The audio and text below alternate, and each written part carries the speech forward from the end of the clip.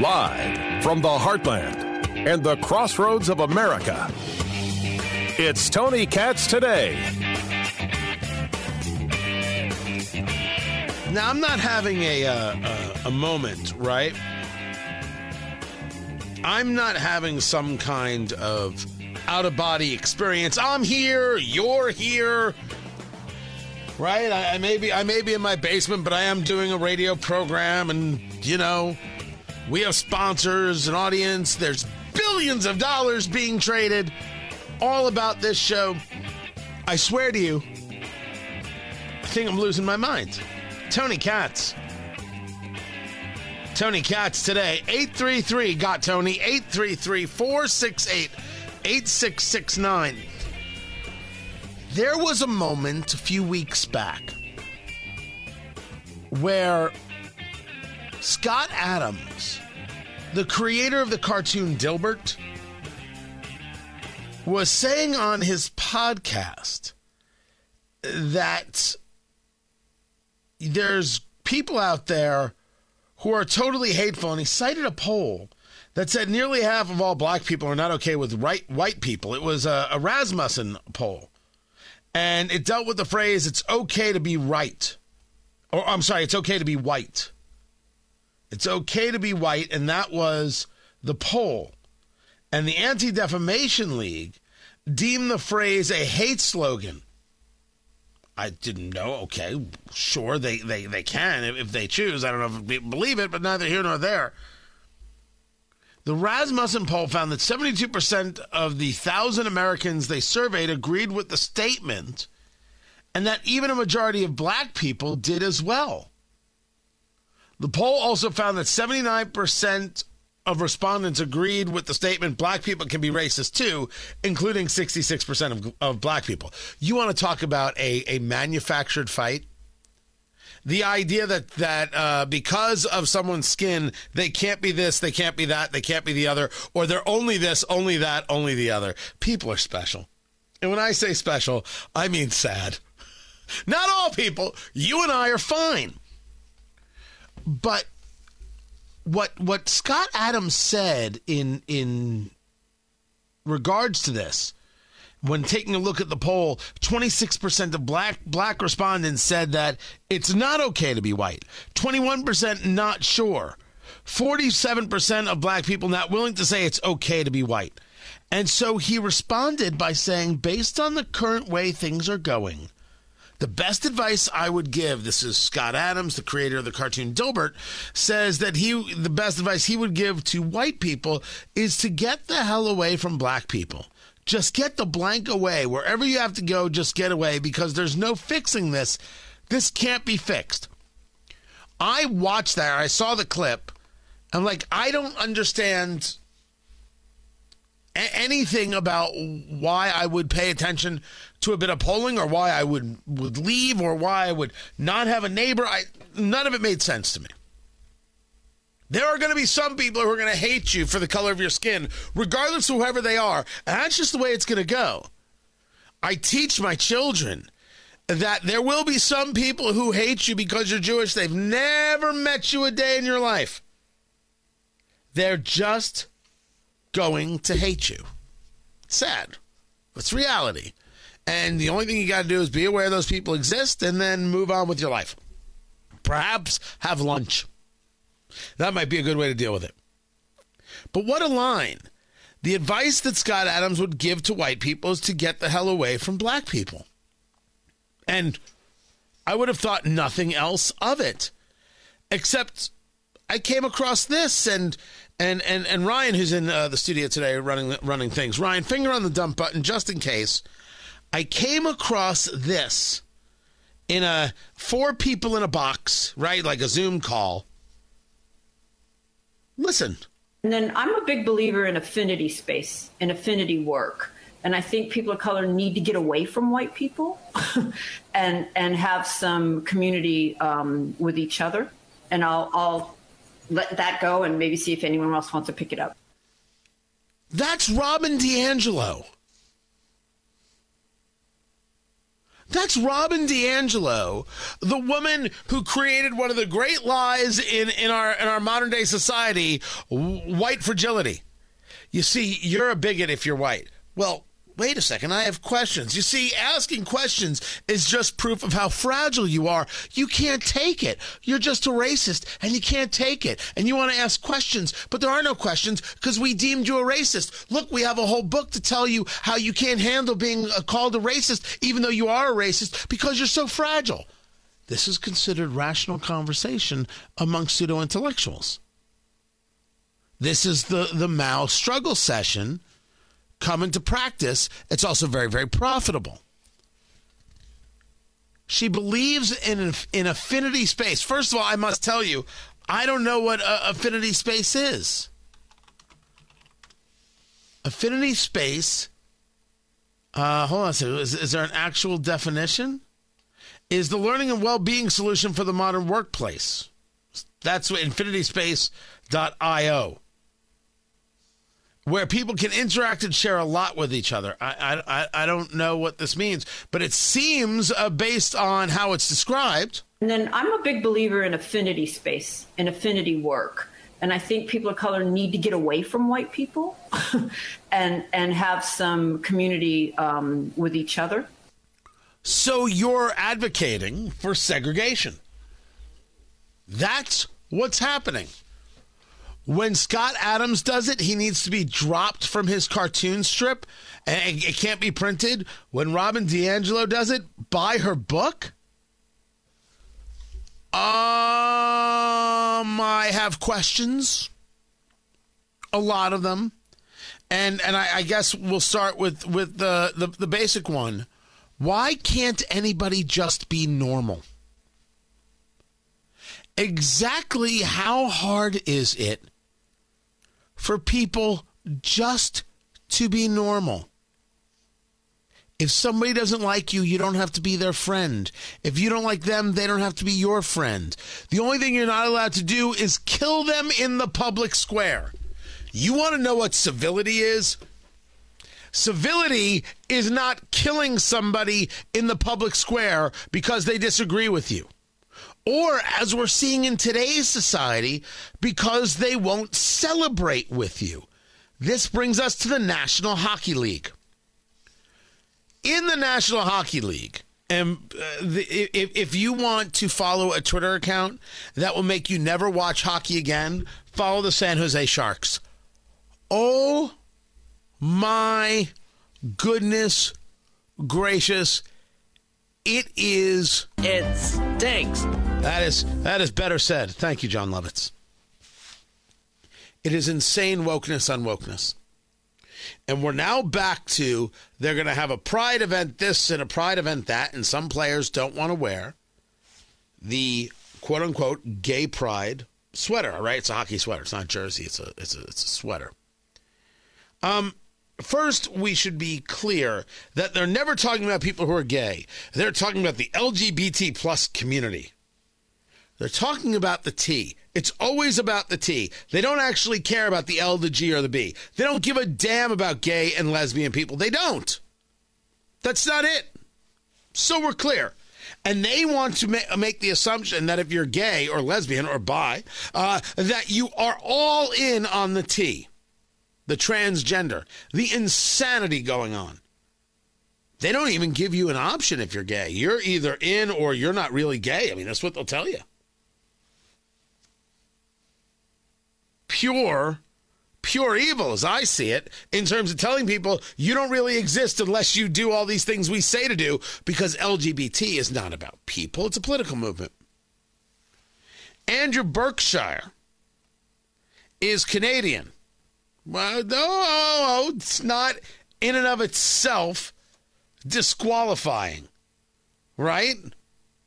There are plenty of fine Canadians. Name me one. Oh, stop it, Joe.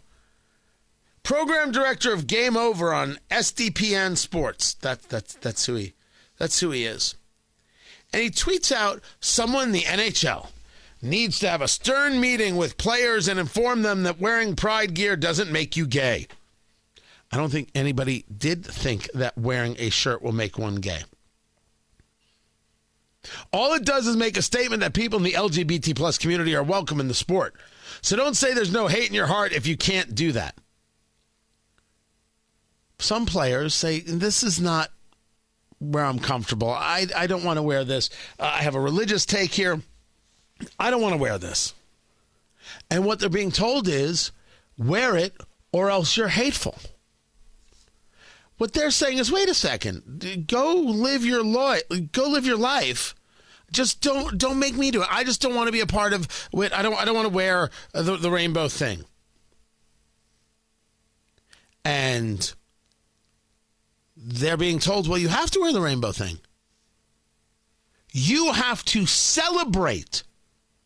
Acceptance is not enough.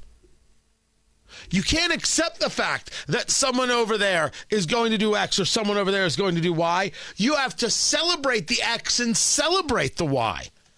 Let me bring in Lindsay Gibbs. Who in the world is Lindsay Gibbs?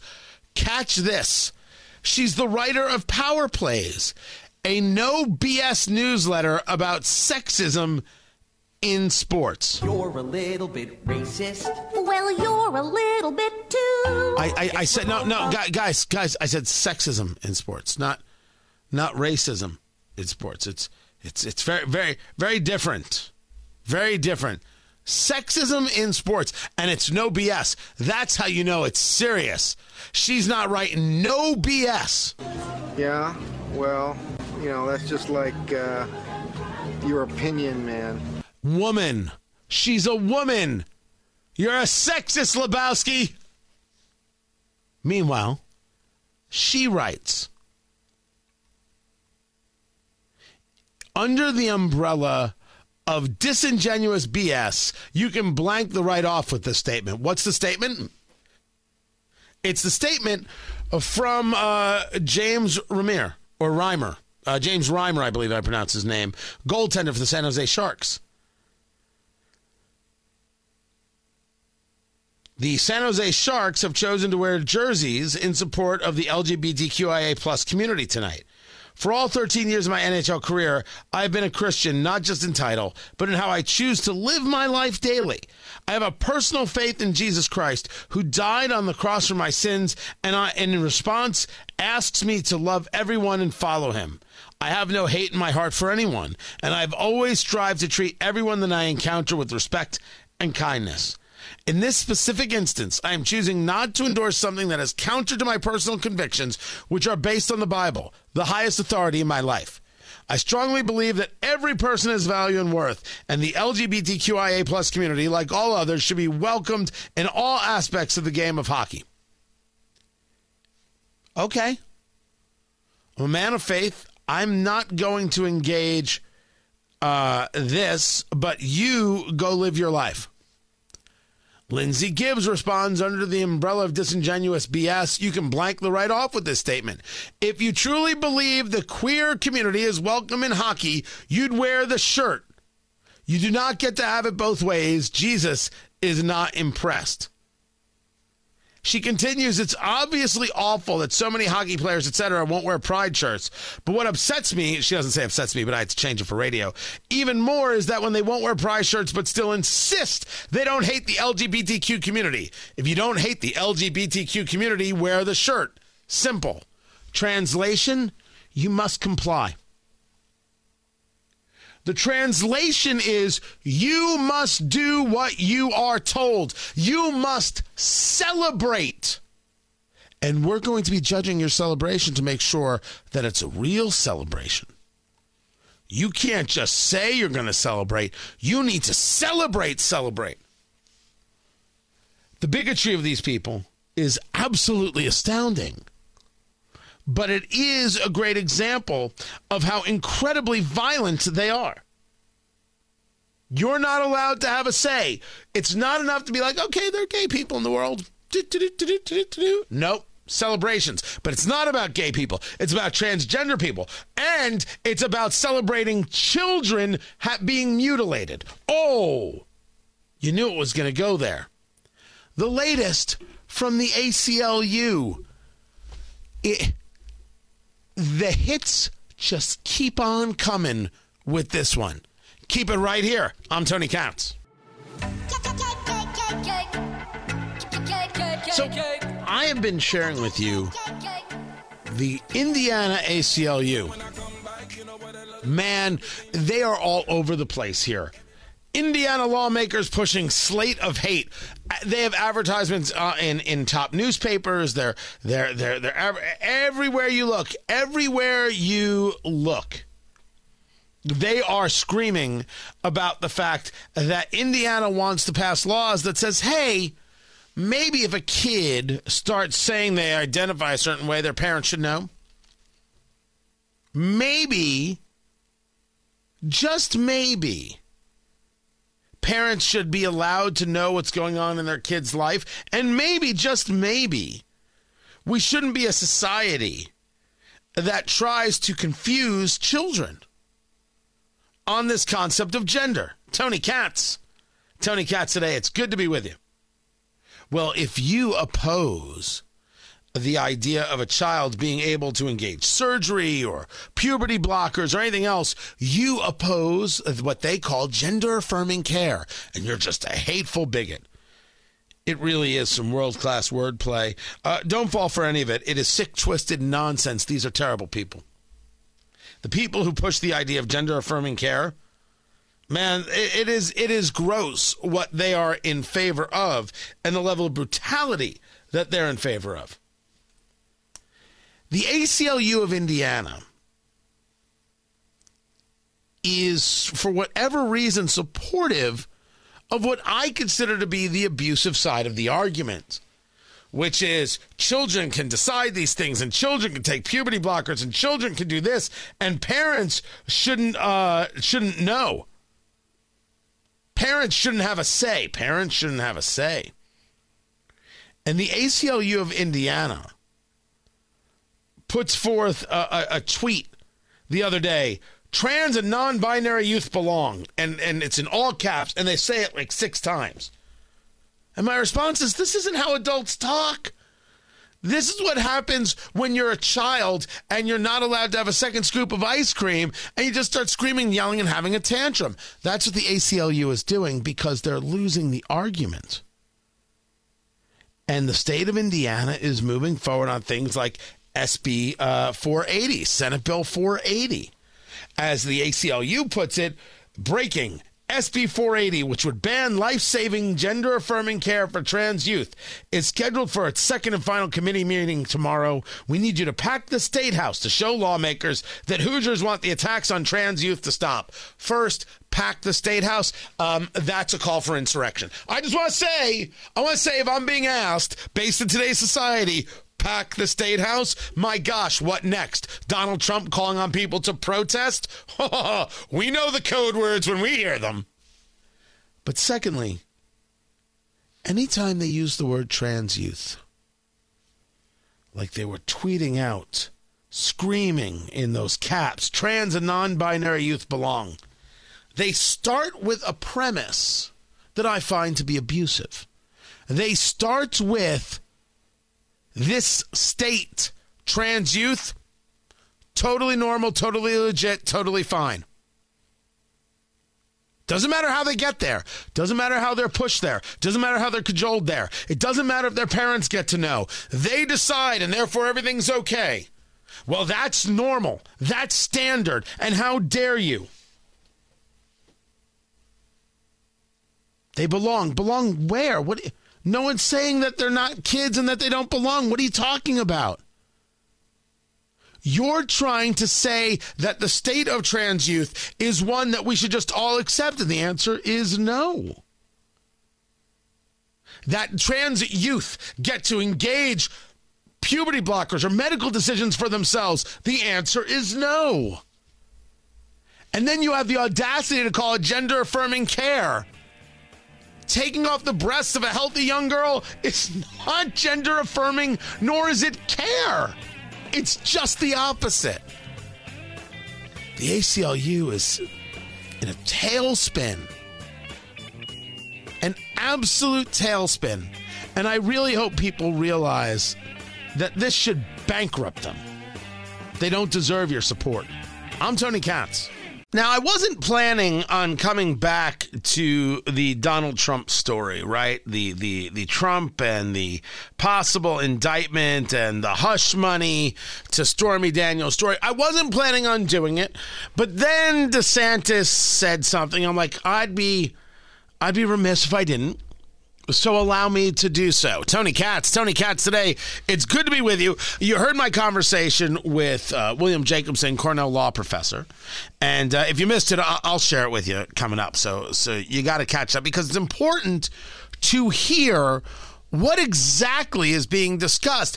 Everybody's got an opinion. Opinions are like, you know what? Everyone's got one. What about the data?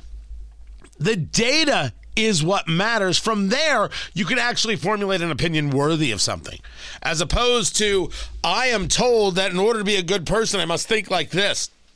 And in order to protect so-and-so, I must think like that. We're not like that. We're not like that. We're rational people. We want to understand what's going on. And as I see it, there is absolutely no reason to indict Donald Trump. As I see it, it is clearly a witch hunt. It's crazy town. It is show me the man and I'll show you the crime.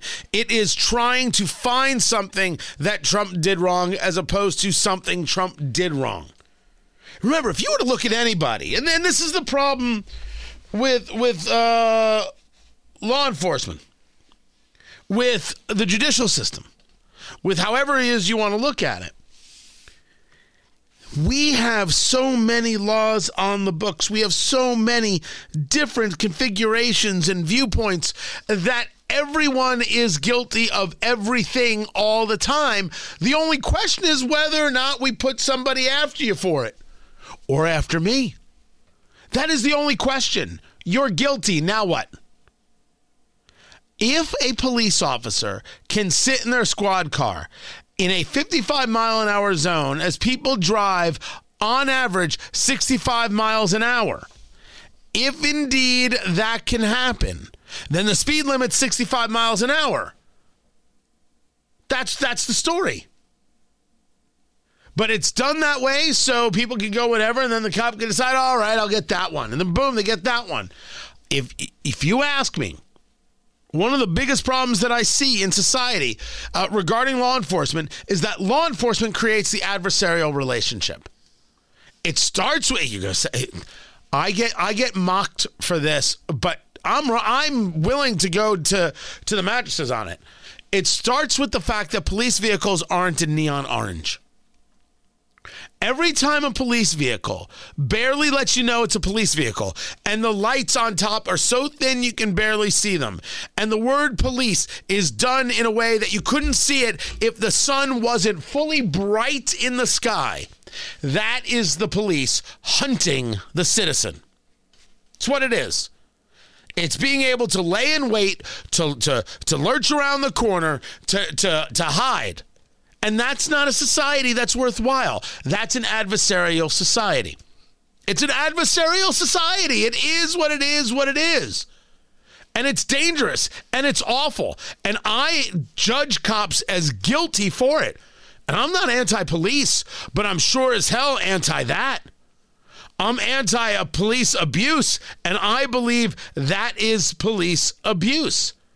I, for example, oppose with everything in me civil asset forfeiture. And the police officers and others who support law enforcement who are in favor of it are wrong and deserve to be excoriated. What is civil asset forfeiture? I tell you the story of Linda Martin. It was a fantastic write-up of this on Fox, one of their digital originals.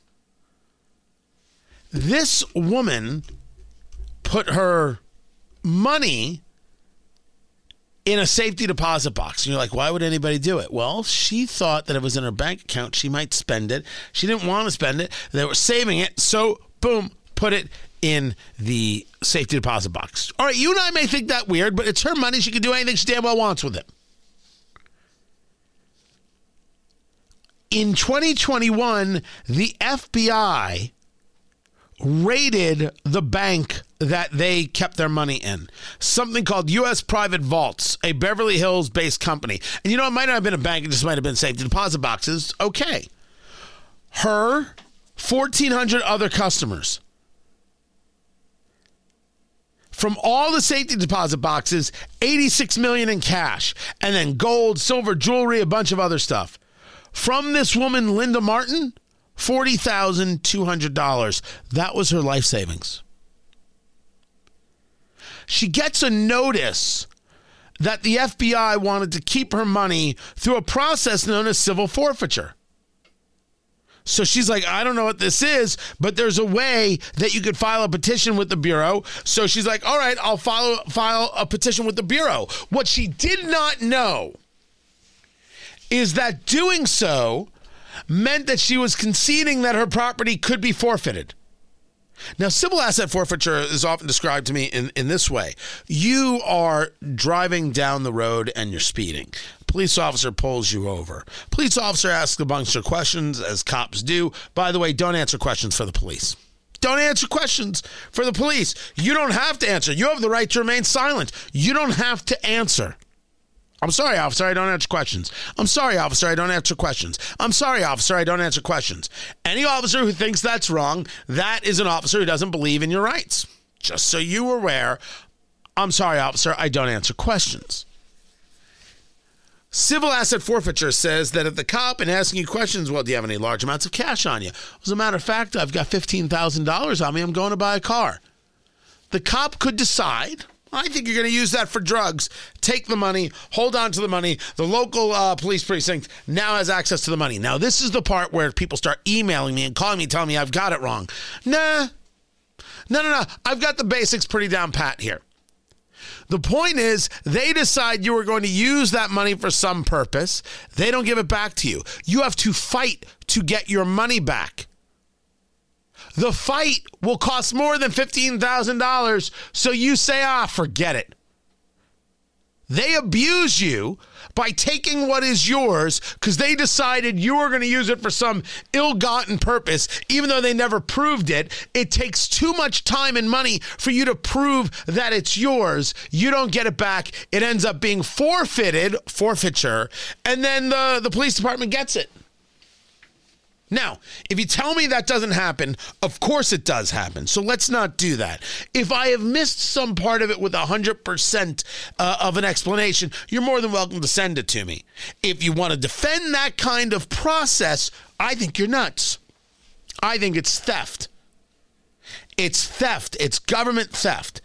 And this woman, not knowing how the form is filled out, says, hey, wait a second, this is mine, and files a petition, but by doing so, she hurts herself and her case.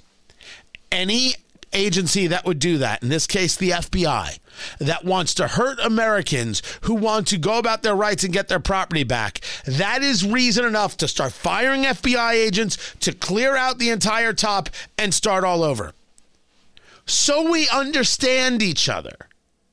FBI agents should not feel so good about the work they do because they have these people absolutely ruining it for them. And I believe it, and FBI matters. I'm not opposed to the idea of the concept. I think there's a real question about whether or not they should carry guns, but I don't mind the idea of the investigatory process or investigatory agency. I mind that they're abusive. The people who had their property taken, according to Linda Martin, she's not aware of any of them being actually charged with a crime. The group, U.S. Private Vaults, they pled guilty to conspiracy to launder drug money. But these people didn't do anything wrong. They should absolutely get their property back. The FBI is like, nah, and then engages in terminology and forms to try and strip people of their rights. And you say to me, Tony, you're kind of pushing it there. Well, allow me to bring the receipts. This is a story over at the Washington Examiner. The Washington Examiner discussing how the FBI and the Secret Service worked to take away people's gun rights. The documents show that between 2011 and 2019, The FBI, the Secret Service, and U.S. Immigration and Customs Enforcement coordinated to obtain signatures on a form from at least 60 U.S. citizens, stripping them of their gun rights. The Washington Examiner has the report. The letter in question, the form in question, which I've seen a copy of, or at least I should say I've seen the letter, is the idea that people sign away their rights. They determine that here's a plea. We're not even sure why the plea happened. It's because I guess some people are, don't have the mental capacity adequately to contract, going about their lives. And therefore, they're willing to sign away their Second Amendment rights. You're involved in some kind of thing. Maybe a firearm was involved. Clearly, you're not okay for having a firearm, so you sign away your rights. If one person isn't mentally capable of having their Second Amendment rights, how could they be mentally capable of signing away their rights? Now, that's a simple, basic question that we would all get to. There's a bigger part to this story. Where the hell does this form even come from? What is this? This form doesn't exist. I've seen the letter that was written to the U.S. Secret Service from a lawyer where they filled out the form. But the form itself, any of these forms, would go through a public comment period, through the Office of Management and Budget. It's required before the government collects information from the public. And wouldn't there be some type of legislation to allow a form like this to even happen? People giving up their rights? They're not sure of what they're signing. Here is this woman, Linda Martin, who simply said, wait a second, this is my stuff. I'd like to file a complaint to get my stuff back. And the FBI wants to use it against her to keep her stuff, screw her out of her life savings. This is the government of the United States harming the people of the United States. A government of, by, and for the people, also of, by, and for screwing the people. That's what's happening.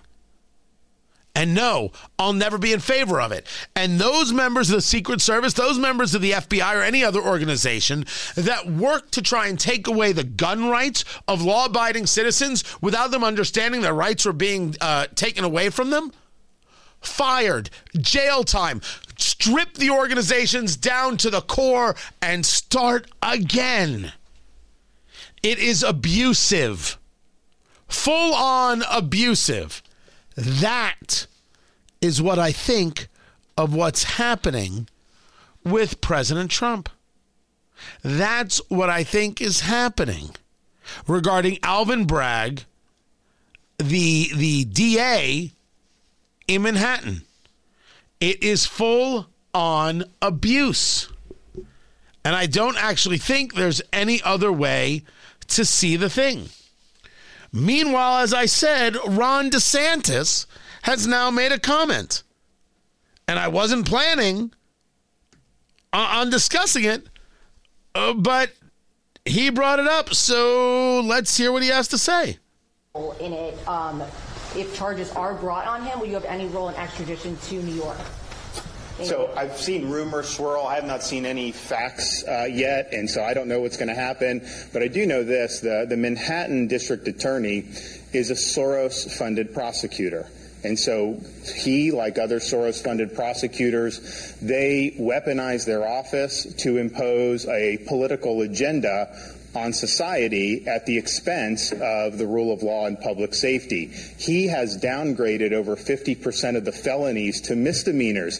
He says he doesn't want to even have jail time for the vast, vast majority of crimes. And what we've seen in Manhattan is we've seen the crime rate go up, and we've seen citizens become less safe. And so you're talking about this situation with, and look, I don't know what goes into paying hush money to a porn star to secure silence over some type of alleged affair. I can't speak to that. But what I can speak to is that if you have a prosecutor who is ignoring crimes happening every single day in his jurisdiction, and he chooses to go back many, many years ago to try to use something about porn star hush money payments, that's an example of pursuing a political agenda and weaponizing the office. And I think that that's fundamentally wrong.